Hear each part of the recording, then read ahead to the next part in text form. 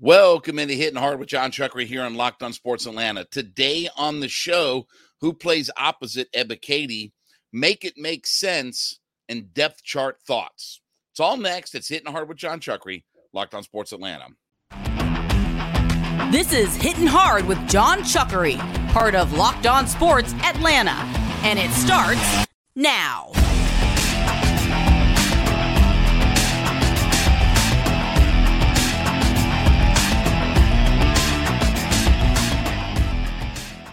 Hittin Hard is part of the Locked On Podcast Network, your team every day. We ask you to subscribe or follow for free on YouTube or wherever you listen to your podcasts. Get the latest episodes of Hittin Hard as soon as they become available. Also, check us out on the SiriusXM app and give me a follow on my personal Twitter page at JMCH316. So we know that Arnold Ebiketie is obviously going to be the starting outside linebacker for the Atlanta Falcons this year. And obviously, we're putting a lot of pressure on him to create a whole lot of sacks and put up some big numbers this year.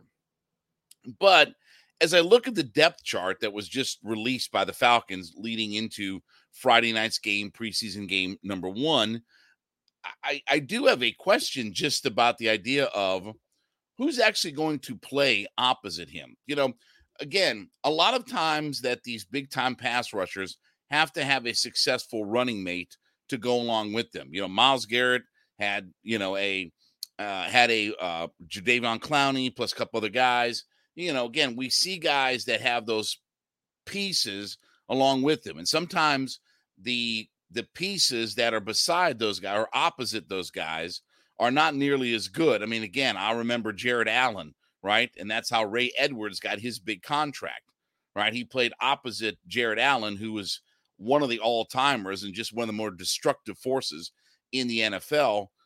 And Ray Edwards got himself a big-time contract with the Falcons, piggybacking off of him. So a lot of times it doesn't work out, but you do typically want to have that running mate to go along with Ebiketie. So who's going to play opposite him? You know, again, is it Bud Dupree? Is it D'Angelo Malone? Is it Lorenzo Carter?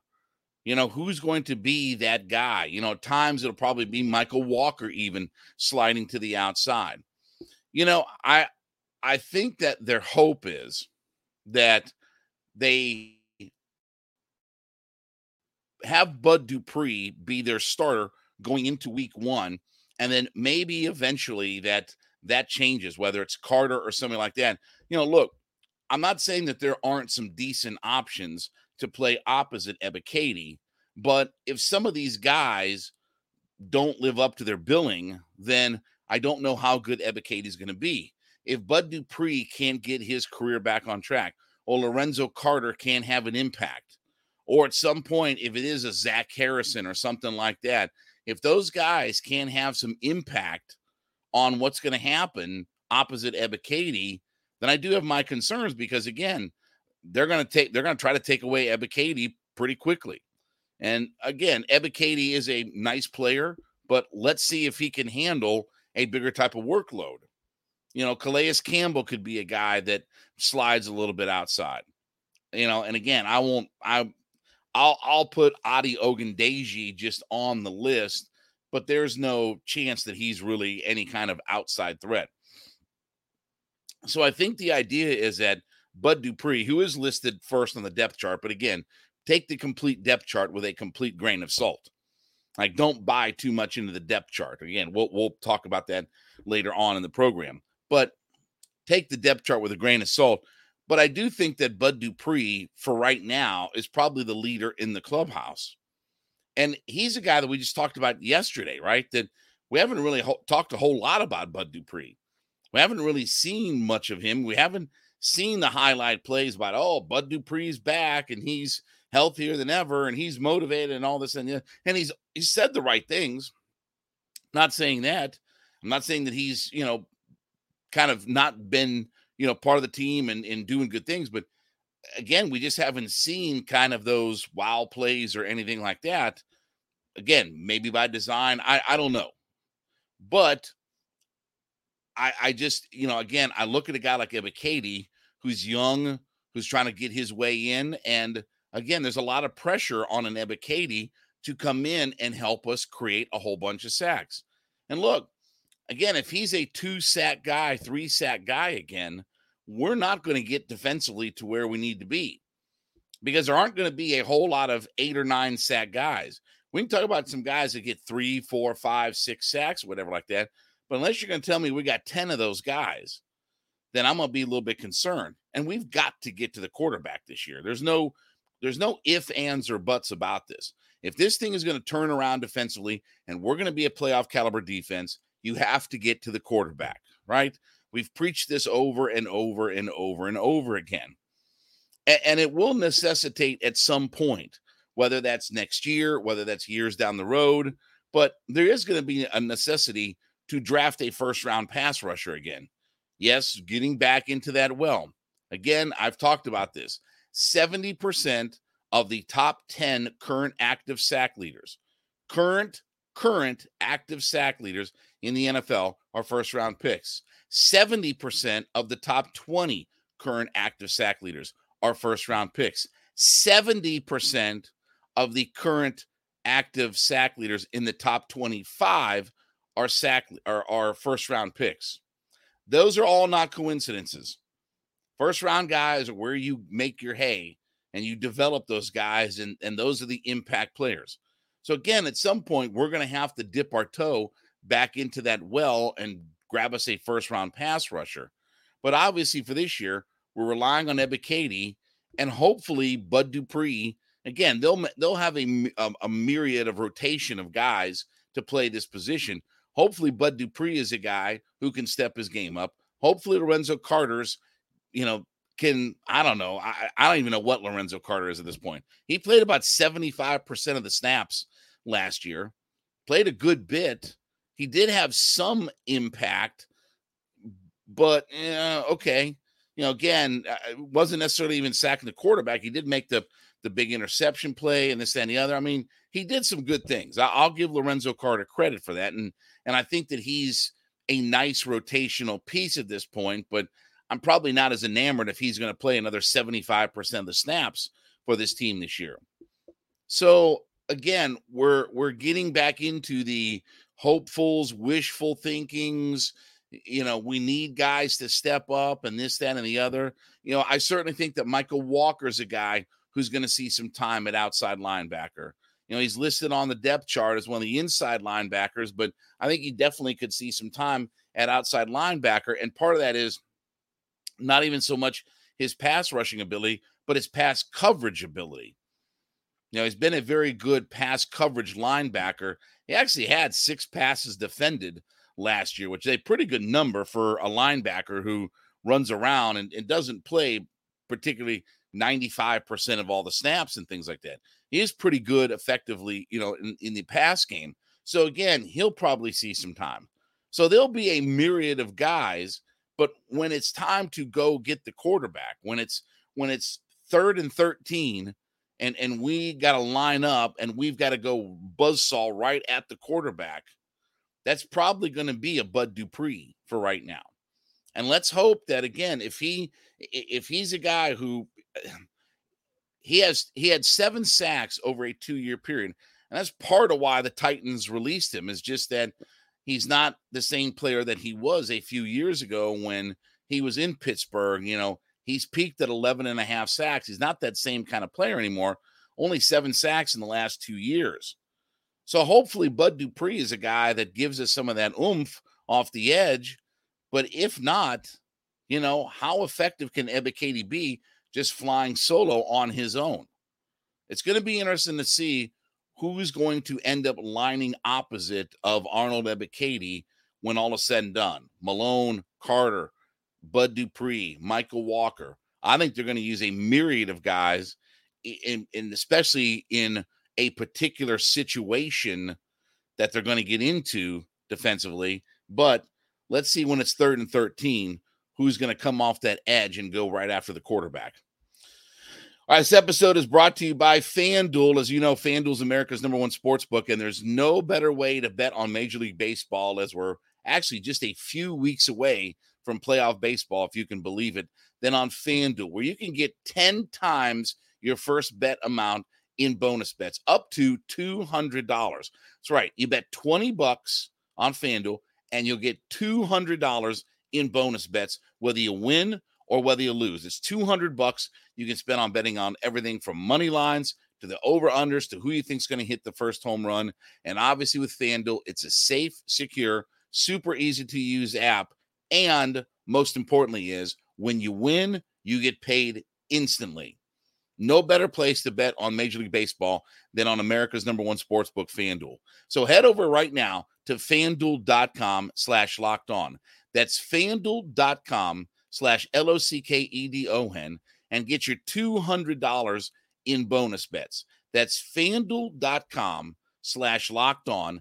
FanDuel.com/LOCKEDON. FanDuel is the official partner of Major League Baseball.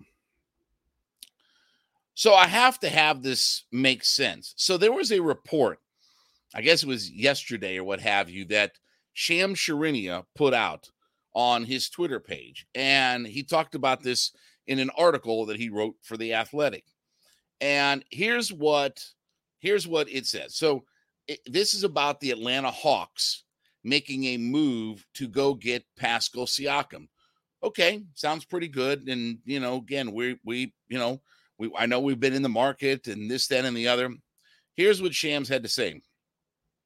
Atlanta, this is a quote, Atlanta has offered a package centered around DeAndre Hunter, AJ Griffin, and draft compensation to Toronto for Siakam, league sources say.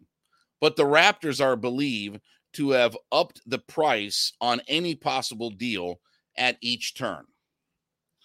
Okay, and by the way, one of the other quotes that I saw about this story was the Raptors balked at the idea of trading Siakam for that package. I'd balk too. Like, I'm embarrassed for Landry Fields. You mean to tell me that we're looking at trying to land a multiple-time All-NBA player? He's been a second and third All-NBA player. He's a multiple-time All-Star.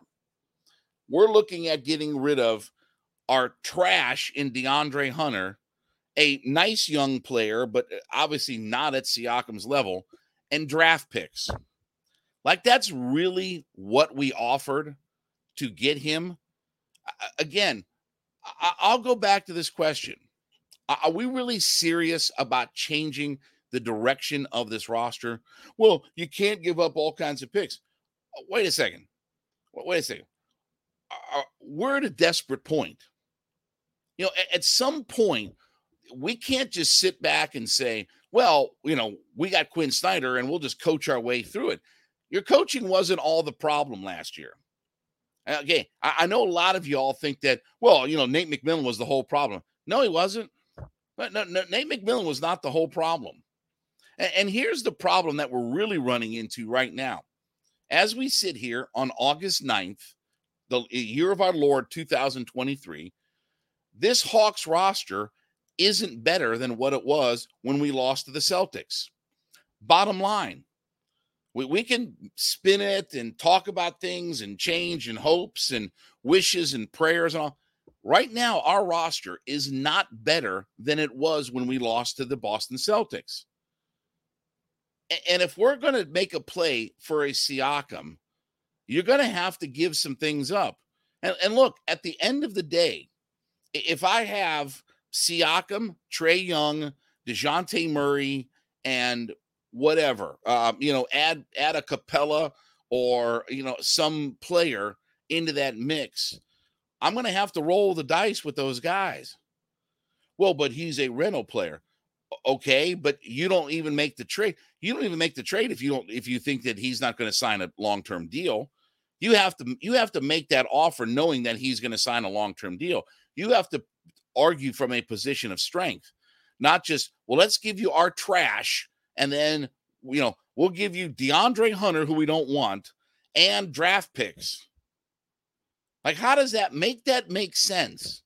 Make it make sense that that's what we're offering to get a multiple-time All-NBA caliber player.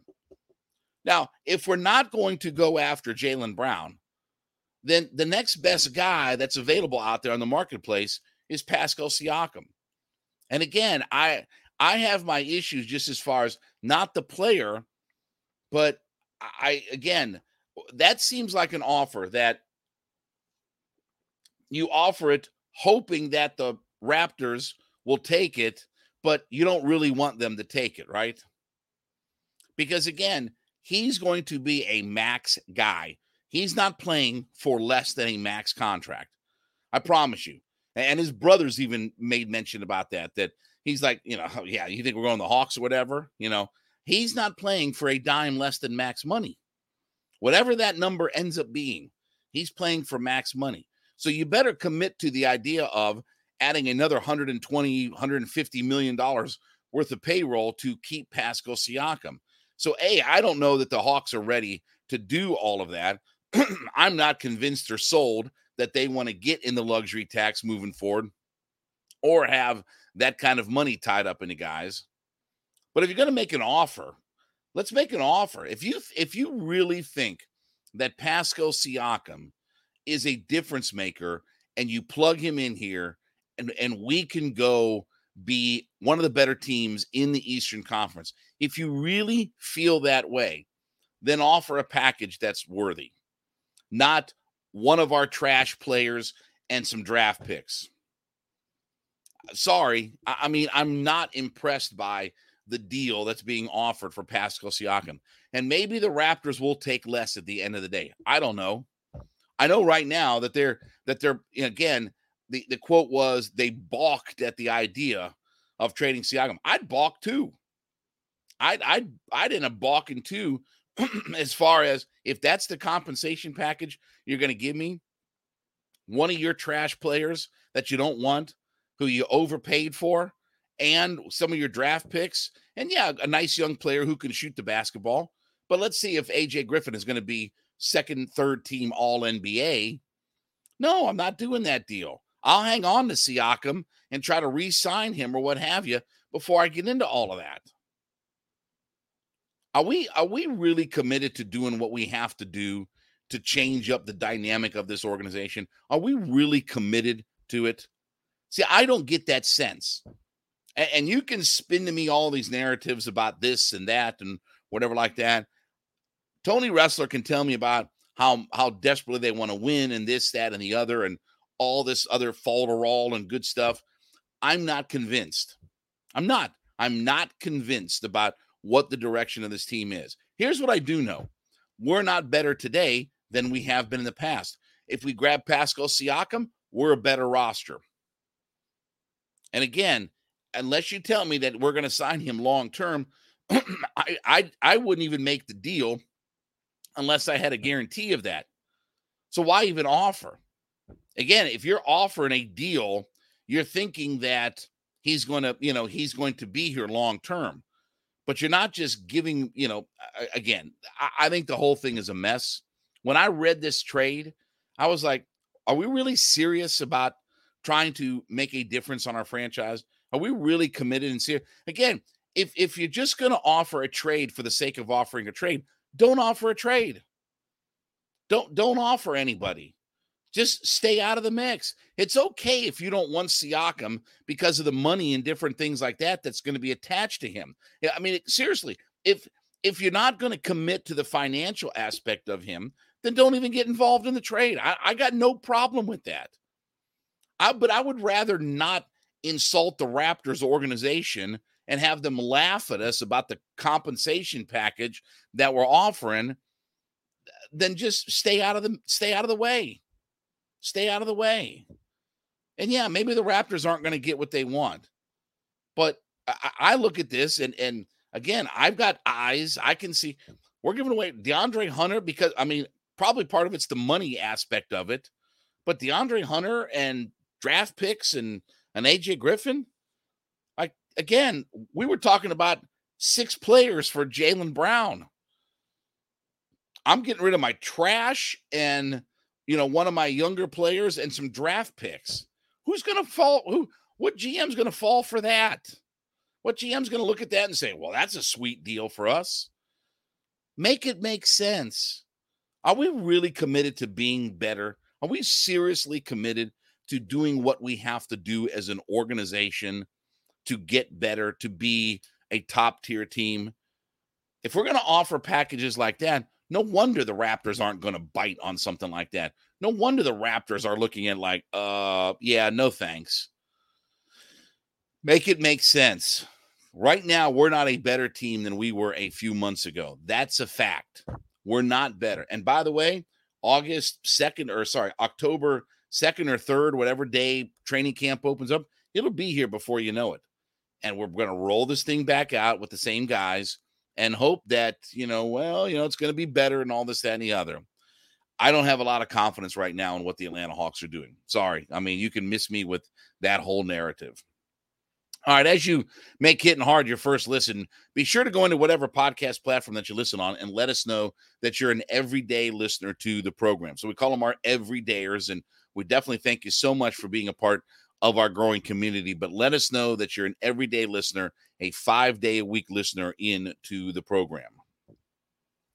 So thoughts about the depth chart as the Atlanta Falcons just released their first depth chart of the new season as we head into week 1 of the preseason. Now, again, take this with a grain of salt. And obviously, this is partly about veterans getting the benefit of the doubt. Again, not what we're going to see over the course of the year and the percentage of snaps and things like that we're going to look at. But a couple of just interesting things that I thought about it, okay? So here's who the starters are on offense. You've got Mac Hollins and Drake London at wide receiver. You've got Jake Matthews, Matt Hennessy, Drew Dahlman, Chris Lindstrom, Caleb McGarry at our offensive line. Cordero Patterson is listed as our starting running back. Desmond Ridder, our starting quarterback. Keith Smith, our starting fullback. Jonnu Smith as a starting tight end. And Kyle Pitts at a starting tight end. All right, so that's 1, 2, 3, 4, 5, 6, 7, 8, 9, 10, 11, 12 starters that we have on offense. See, there's one problem, though, is that we can only play 11 guys at one time. I like the idea. I would love to see the league get petitioned to let the Falcons play with 12 guys on offense, but I don't think that that's really going to happen.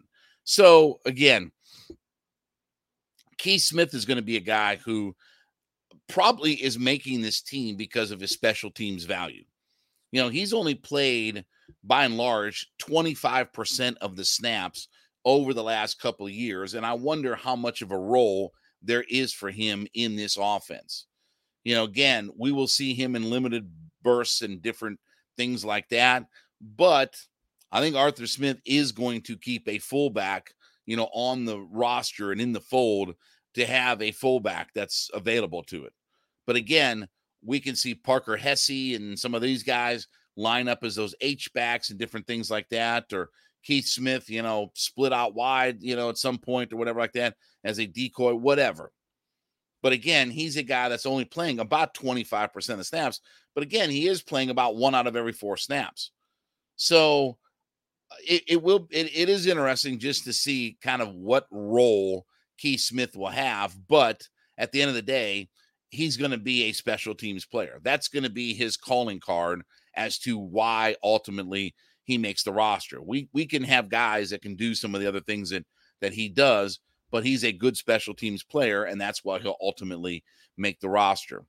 Now, on the defensive side of the football, again, we talked about this in the first segment, that Arnold Ebiketie is listed as one starting outside linebacker, and Bud Dupree is the other outside linebacker. And Lorenzo Carter is his backup, where Adi Ogundeji is Ebiketie's backup, and D'Angelo Malone is third on the depth chart. And, I wonder about, like I said at the first segment, I wonder about how much competition there is for that starting outside linebacker spot. Is there a competition between Lorenzo Carter, who played a crap ton last year? Like I said, he played over 75% of the snaps last year for this team.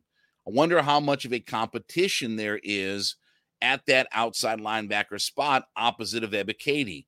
Or is Bud Dupree the go-to guy in all this? And I got no problem with that. I'm just curious from a standpoint of, again, we just talked about, they're going to do a myriad rotation of guys depending on the scheme and the scenario and situation. You know, they're going to play situational football. And again, remember, this is all positionless football, right? It's all positionless football. But when it comes time to get after the quarterback, I do think Dupree is going to be the guy. But we could see, again, even a Michael Walker play over there. But what I want more than anything, though, is a running mate for Arnold Ebiketie. I just want somebody who can do some good things and be a solid presence opposite of Ebiketie. Because if all of the focus is on Ebiketie, you know, again, and teams are going to go after him. If we don't have anybody viable on the opposite side, we're going to have some trouble. And not just the situational football of this guy in coverage. I'm talking specifically about pass rush. Because, again, I will say the biggest fear I have is our pass rush. And that's the thing that I think holds us back when we look back at the season. It's, again, the reason that we have not won in 5 years isn't because, well, we've had salary cap issues or we've had these roster limitations or what have you. Teams go worst to first all the time. Teams are in cap purgatory all the time. Every team has got cap purgatory issues. The Saints have had cap purgatory issues for 15 years.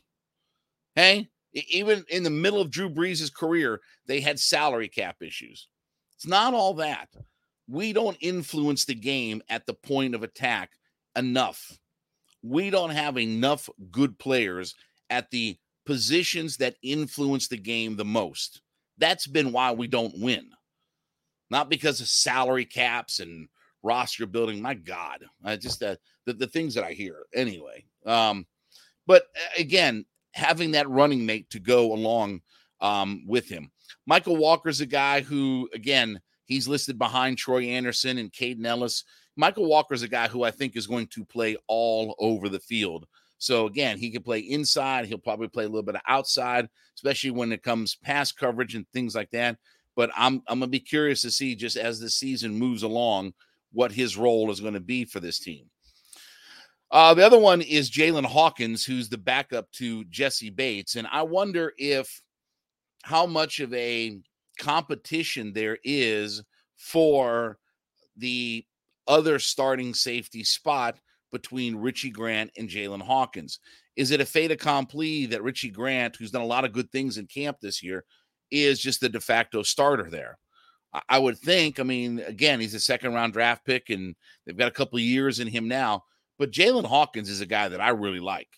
And my buddy Jarvis Davis always talks about Jalen Hawkins, that when he was drafted, that he was a guy. And look, he was a ball hawk guy out of Cal, played a little bit reckless because he was getting penalties at Cal where he was going up and laying some lumber on some people. But I'd rather have that than a guy who's afraid. But again, is there a competition between Grant and Hawkins at the end of the day? I'm not so sure about all of that. And then Calais Campbell's listed as, along with David Onyemata and Grady Jarrett, that's going to be our line of scrimmage, our guys inside. I wonder if Campbell will play a little bit of a hybrid role where he is a little bit outside and this, that, and the other. And then the other thing is, the last thing is the idea of where Zach Harrison is in all of this. Right now, he's listed as third defensive line. He's obviously done a lot of good things in practice. But again, we know that rookies don't play a significant role in our team. And that's been true over the last couple of years. He's going to have to work himself into a rotation to probably find himself some snaps. But I look forward. He's one of the guys I'm going to look forward to seeing coming up here on Friday night. All right, well, thank you so much for making Hittin' Hard your first listen. Be sure to go in and leave us a comment on whatever podcast platform that you listen on, that you're an everyday listener to the program. Let us know that you're an everydayer, as we like to say. We thank you so much for being a part of our community. We ask you to subscribe or follow for free on YouTube or wherever you listen to your podcast. You can get the latest episodes of Hittin' Hard as soon as they become available. Also, check us out on the Sirius XM app. and give me a follow on my personal Twitter page at JMCH316. Back with you tomorrow. This has been Hitting Hard with John Chuckery, Locked on Sports Atlanta.